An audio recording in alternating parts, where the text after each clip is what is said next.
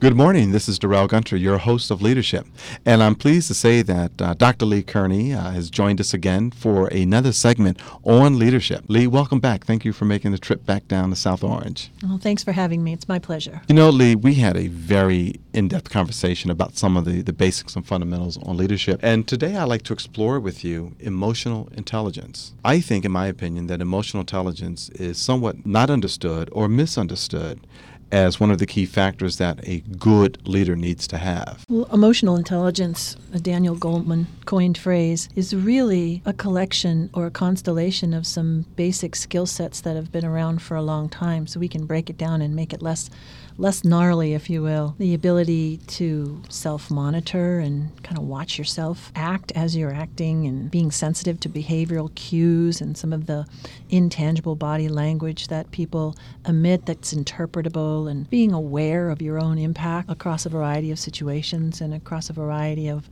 personality types, and your ability to establish and maintain relationships and build trust, your social flexibility, and a lot of the skill sets, that interpersonal and intrapersonal skill sets that leaders must have to some degree or another are easily coined in that phrase, emotional intelligence. So it's a good thing that we now at least have that catch-all term.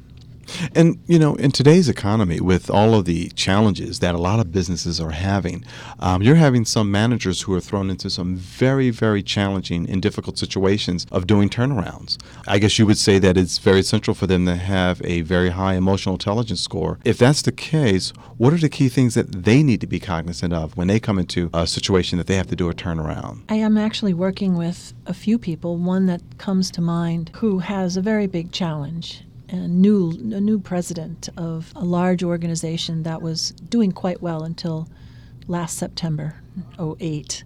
And this culture that he entered had been pretty comfortable and very successful, and they liked what they did, and they were compensated well for it. And now all of a sudden, the skill sets they believed they have are no longer appropriate for approaching clients and customers in a completely different way, and having a sense of urgency and focusing on results in a much finer magnifying glass than they ever had to look at results before. And so this person came in, and in a turnaround, you think of the tough stand, you think of the autocratic leader, you think of the one who comes in and says, this is what we need to do, this is how we're going to do it, this is how long it's going to take, and this is what you need to do right now. Is very prescriptive and directive. And actually, when you're dealing with a culture and with a tough turnaround, it takes both. Mm-hmm. And you have to be able to take a tough stand, but you also have to be able to figure out what it takes to move every single individual on a team of leaders, and that will subsequently move every single person in an organization if you're going to go against a comfortable culture.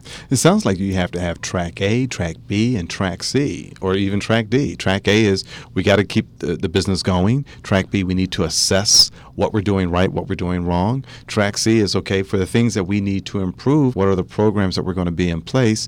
Meanwhile, you might have some performers who you need to bring along. It sounds like a very complicated task. You're making me chuckle, Darrell, because nobody ever said that leadership was easy. It isn't. I mean, if leadership was easy, then everybody would be doing. Everybody would say, "Sign me up." Well, yeah, sign me up. Exactly. I'll take the big job. And so, with the big job and with the challenge of leadership, there's a lot of complexity, a lot to think about. You're calling it track A, B, C, and D. You're absolutely right. All of the components of an organization need to be thought of simultaneously, and in some cases, they're very paradoxical. Right. How do you drive someone to do something they don't really want to or know how to do while you care about them and develop them? I mean, those two statements sound paradoxical. They are, and it's absolutely what particularly this president I'm working with has to do. I think you had mentioned that this individual has a high-performing young go-getter who, on one hand, will go knock down any wall for you, but on the other hand, is causing problems within the organization.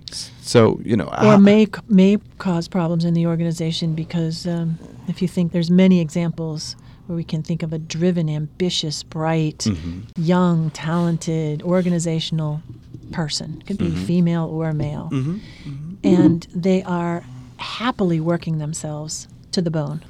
It doesn't even matter why. If they believe it's necessary or they just can't help themselves. At any case, the boss, the leader, has to be aware enough, has to pay attention to all of those social cues and interpersonal cues, listen very carefully and look for meaning where someone might not stop and think, to be able to figure out how fragile someone who is a high performer really is, or how fragile someone who is not performing really is.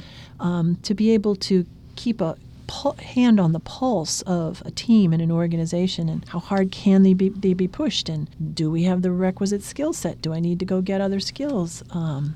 Do I have anybody who's about to blow up? All of those things. And, that's very interesting, as you need to make sure that you manage the individual to the point where they're productive and it's not counterproductive. And the cues, reading cues sometimes can be extremely difficult. Someone's body language, or they make a statement that says one thing, but their body language says something else. Yes, it's a skill that I work on a lot with some of the men and women I coach, which is figuring out how to ask probing questions. Some would call it active listening. Figuring out how to ask questions to understand and not just be satisfied with the first or second answer you're given, but spending time in dialogue, in discussion around issues that have nothing to do with the task of the job, but non-task focused conversations, so that you can start to know the person, what makes them tick, what motivates them, what demotivates them, and how stretched they really, really are. That kind of takes me back to one of the first themes I learned in psychology when I was attending here at Seton Hall taking Psychology 101, and that's Maslow's hierarchy of needs, and understanding what motivates someone. And I always would tell folks I work with, we need to understand what motivates someone to do something, what motivates them to take action, what motivates them to not take action. And getting to know the individual on a very deep level, it does take an investment of time. It does, and it also takes self-awareness in the leader, because if you're leading someone or a group or a team, Darrell, you have to know what your values are, what motivates you, and how you trust people, so that you can put your own agenda aside and really understand what that is for someone else. For me, for instance, if you and I were working together, you would have to suspend your own judgment on what motivated somebody in order to truly understand what motivated me. Right. And then once you do that, I'm more likely to trust you. So is it important for a leader to not only define for themselves what their values are, but to articulate those values to the individuals that they work with? Articulate them, but also live them and role model them and talk about the behaviors that come out of those set of values. And it's interesting that over the past year, being fortunate to work with very senior teams, there's been a lot of discussion about values, a lot of back to basics, a lot of thinking about what the organization really stands for and where we're going to cut costs and why we're going to cut costs, or where we're going to invest the money that we do have for the future, and what that means for people and the organization. And so coming back to core values, which is an essential sort of first step of leadership, is also important for having emotional intelligence. You have to know what you stand for. Right. And what your values are, so that you don't superimpose your own on others. Right. That's a very good point. So you don't superimpose your values on others. So it's important for you to understand your values. Therefore, you're able to understand someone else's values. And what if there's a conflict of values between your values and someone that you work with or that you manage? The usual outcome is that there's a overlap of values that's in line with the organization. People are hired for skill sets they bring. People choose organizations for various reasons.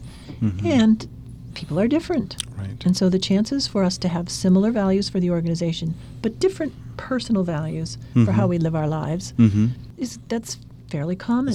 It's fairly common. Something you said to me the other day, you said, Darrell, what I've learned is that oftentimes people do not quit a job or a company. Oftentimes people do not quit a job or a company. They quit their boss.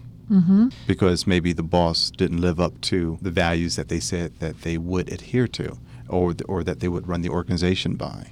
Well, let's go back to your Maslow hierarchy of needs. And as long as you're being compensated well enough, mean, if we take the pay out of the equation, Mm-hmm.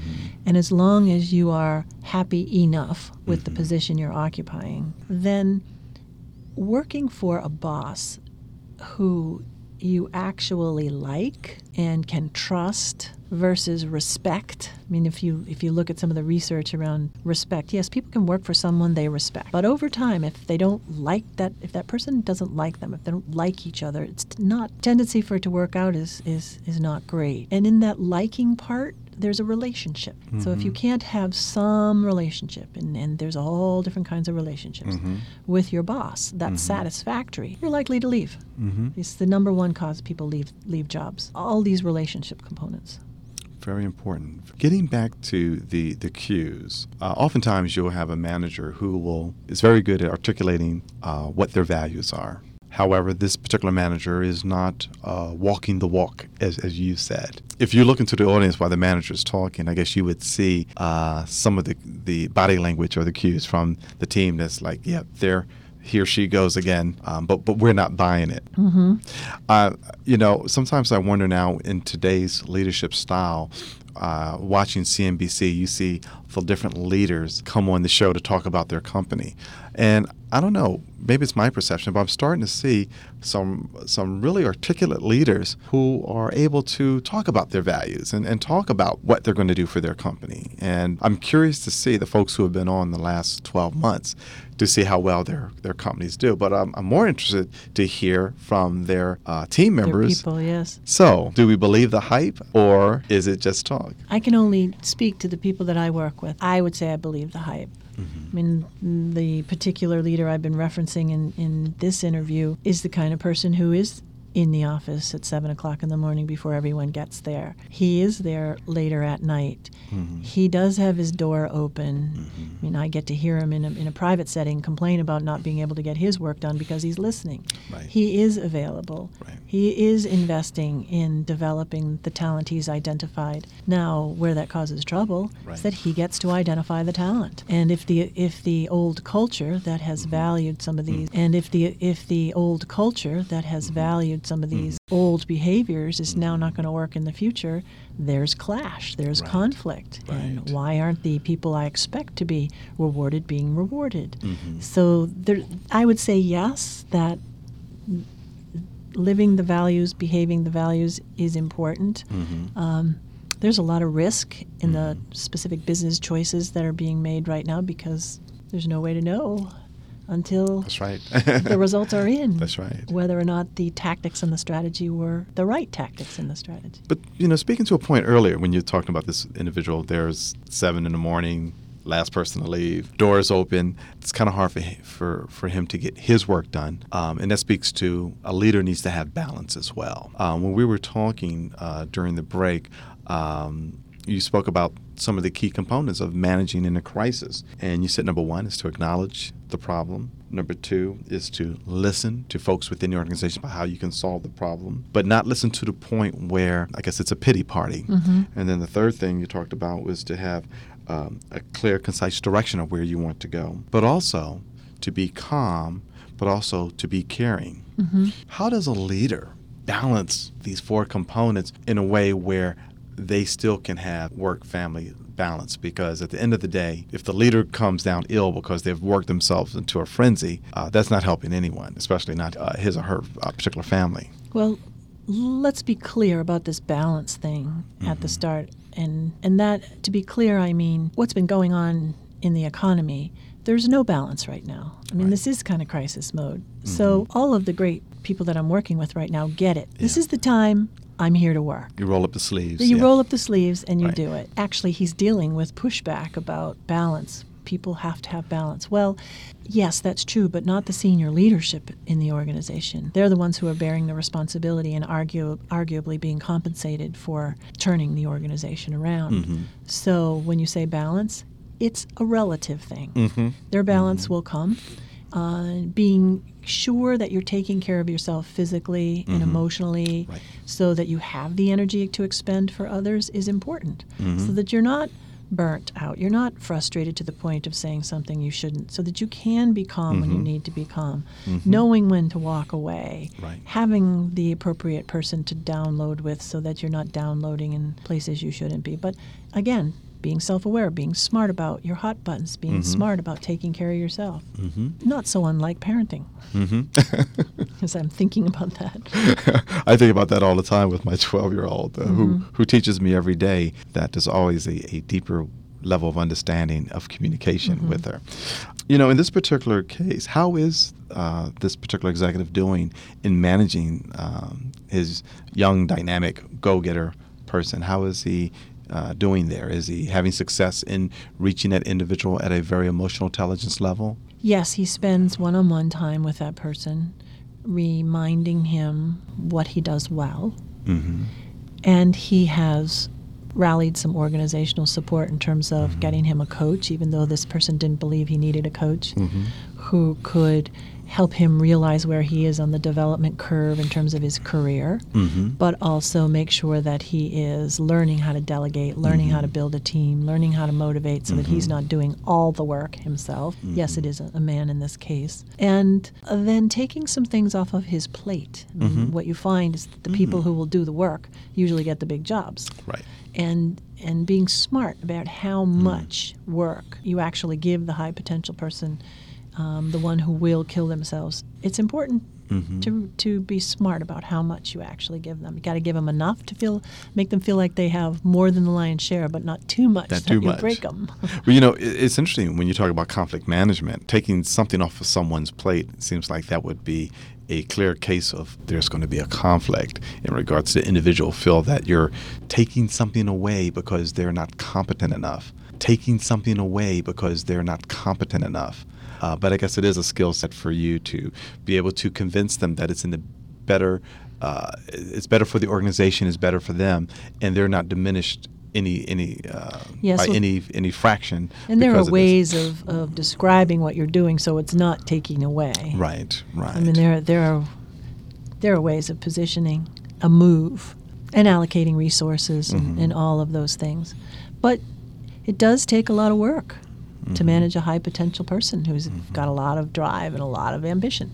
And they come in all different shapes and sizes, and you want to have them, but you also need a complement of grounded, mature people with solid judgment to be able to be the sounding board, I should say, for judgment calls. Absolutely. What are some of the essential skill sets in managing conflict? I mean, managing conflict is in our lives it's a daily thing. You know, whether it's managing conflicts with a colleague, within a group setting, within a committee, with an industry group. What are some of the key things that you think the better leaders use to manage conflict? My personal opinion of one of the most essential core skill sets, as you're saying, is the ability to express value in the person while you separate the issue, the conflictual issue, even if it's person-to-person conflict.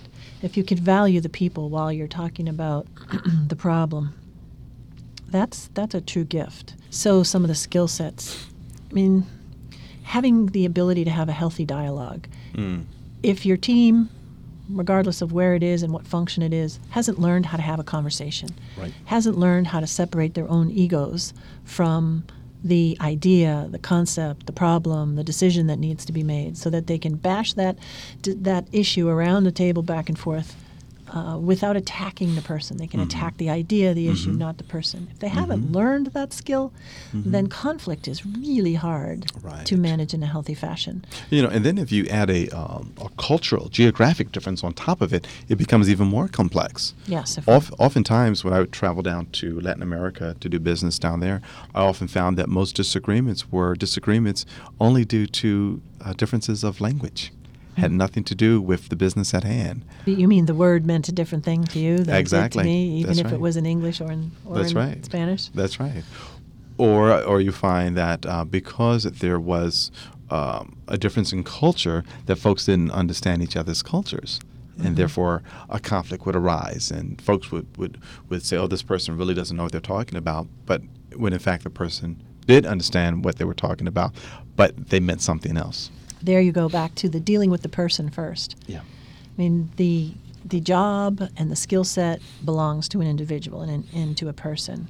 And so when leaders are able to relate to the individual, to the person, then a lot of the cultural differences, a lot of the personality differences are much easier to negotiate even in a conflictual situation.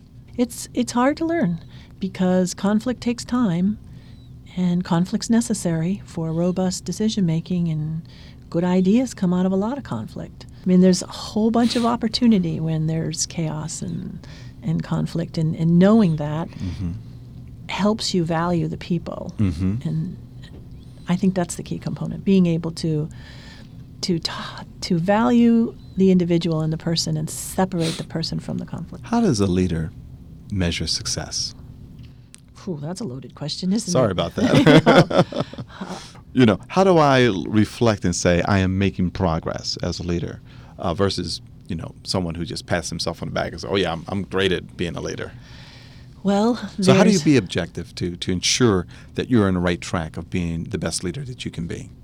Make a list of all the stakeholders in the outcome. I mean, you have to know what the outcome is, right? Right. Okay, so if there's an outcome, you probably have stakeholders. There's a boss, there's a team, there's a board of directors, there's Wall Street, there's something. So if you make a list of the stakeholders and you get a report, an assessment, comments, whatever, feedback from your stakeholders, then you've got most of the definition of success, and then you ask yourself, are you personally satisfied? So there's individual satisfaction as well. And then my spin on the whole thing is, have you increased the future capability of the team or the organization or the business? So I see it sort of three-dimensional: the stakeholders, individual satisfaction, but also increasing the future capability. That is, Leigh, that's a topic I would love for you to come back to talk about, and that is organization transition. Increasing capabilities. As my mother would say to me, it's leaving the place better than what you found it. Yeah. And oftentimes you find folks are always having trouble to determine, well, so-and-so goes, who's going to take their place? Yes, that's why there's so much written about legacy now. So in thinking about emotional intelligence, what could you recommend to our readers to read for their Sunday leisure reading? Ooh, well, you're going to get me to go right to my philosophical core and say that you probably need to think about who you really are as an individual, what your values are, what values you would never compromise, what you want people to say about you when you're no longer there. Right.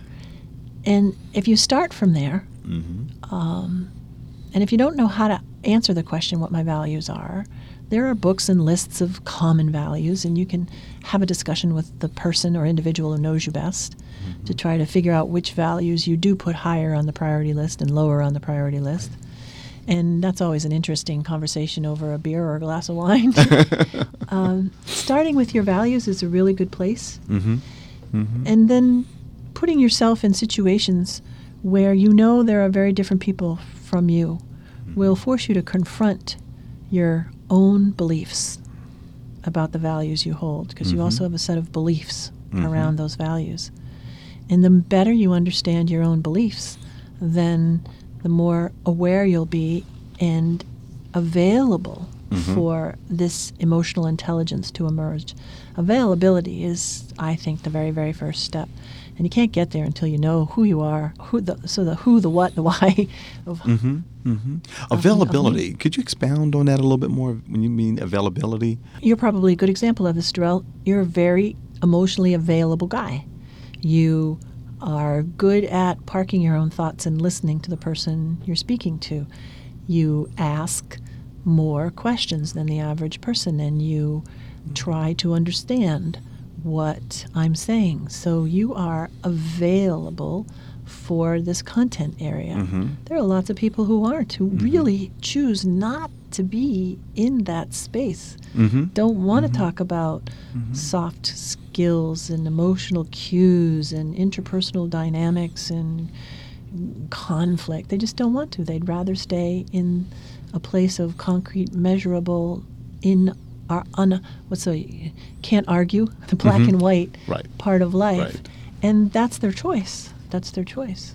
Looking at the public figures that we can talk about publicly, who would you say are some of the best leaders today that really demonstrate a very strong emotional intelligence?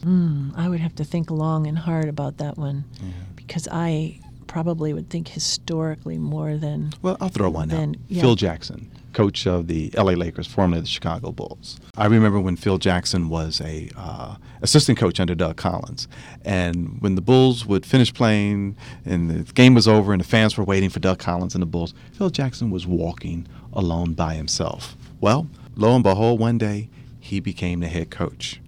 And he was able to connect to B.J. Armstrong and Stacey King. Now, for the folks who are basketball fans, you know this. For the folks who are not, I apologize. But what was key was the difference between his style and Doug Collins' style was that as soon as B.J. or Stacey King would make a mistake, he would pull them out the game.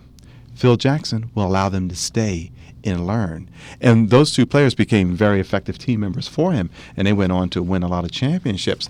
And I've read a few books about Phil Jackson. One of them is called Hoop Dreams, and where he talks about connecting with the players emotionally and really understanding what makes them tick. And he's just someone I just wanted to throw out. Well, if you go back to the statement about check with your stakeholders, I wonder, I mean, your little story here makes me wonder if you asked under both of the coaches you articulated what the people would say about those particular styles. And there's probably the component of the mix of individuals who chose to stay and not go take another contract somewhere. That's right. So it's not a one-way street. Right. It's more than a two-way street, because there's the whole team dynamic that's greater than the sum of the parts, as the saying goes. So I would go back to my stakeholders. You'd have to ask them. I don't think an outsider can truly say whether or not a particular coach is excellent. When you get the results, okay, the coach did what they were supposed to do. The team seems to gel. They say they're a team, they want to stay. Okay, that's even more evidence. They keep winning, it's sustainable results. Now we've got something. We want to know what some of the ingredients are here. So I just think you need to look further. Deeper. Of course. Does anyone come to mind? I think the one I've learned about most recently in the last year is our U.S. volleyball coach, Hugh McCutcheon, who won the gold medal in Beijing. Despite the tragedy. Despite everything surrounding the Beijing Olympics, which was all quite complicated, because he's a results-focused man, and he's a volleyball player himself, but he spends a lot of time getting to know the individuals that he recruits and demonstrates to them that he is invested in their success as well as the team's success. And he's very good at knowing how to set team norms, knowing how to hold people accountable, knowing how to tolerate, not tolerate deviant behavior from what the whole team has agreed on. And I think he's probably a really good example of being aware and connected around some of these concepts of emotional intelligence. Yes. Well, Leigh, I want to thank you for your time today. I think this topic of emotional intelligence, I know that I have learned quite a bit over the last 30 minutes with you. Any last comments you'd like to share with the audience in regards to a book or a quote? Well, you asked me to bring a book recommendation, and so I'll tie back to my comment earlier about getting to know yourself. And I haven't actually read this book in a few years, but I know it's on my shelf, and I've used quotes out of it for other subject matter. It's called Leading with Soul by Bowman and Deal. It's a 2001 publication. And that's a good light. It's kind of a light read. You can't read the whole thing right through. You have to read little pieces and parts and then think. So there's some activity in it as well. And I appreciated that for a couple of my coachees who needed to figure out what they stood for. And then one of my favorite quotes is about trust, and it's a Goethe quote. Ah, Trust people as if they were what they ought to be, and you help them become what they are capable of being. that is awesome. We are here with Dr. Leigh Kearney. And Leigh, I want to thank you for your time this morning. I think our audience is going to be well versed in the basics of emotional intelligence, and I look forward to seeing you in the future to discuss other topics. Thank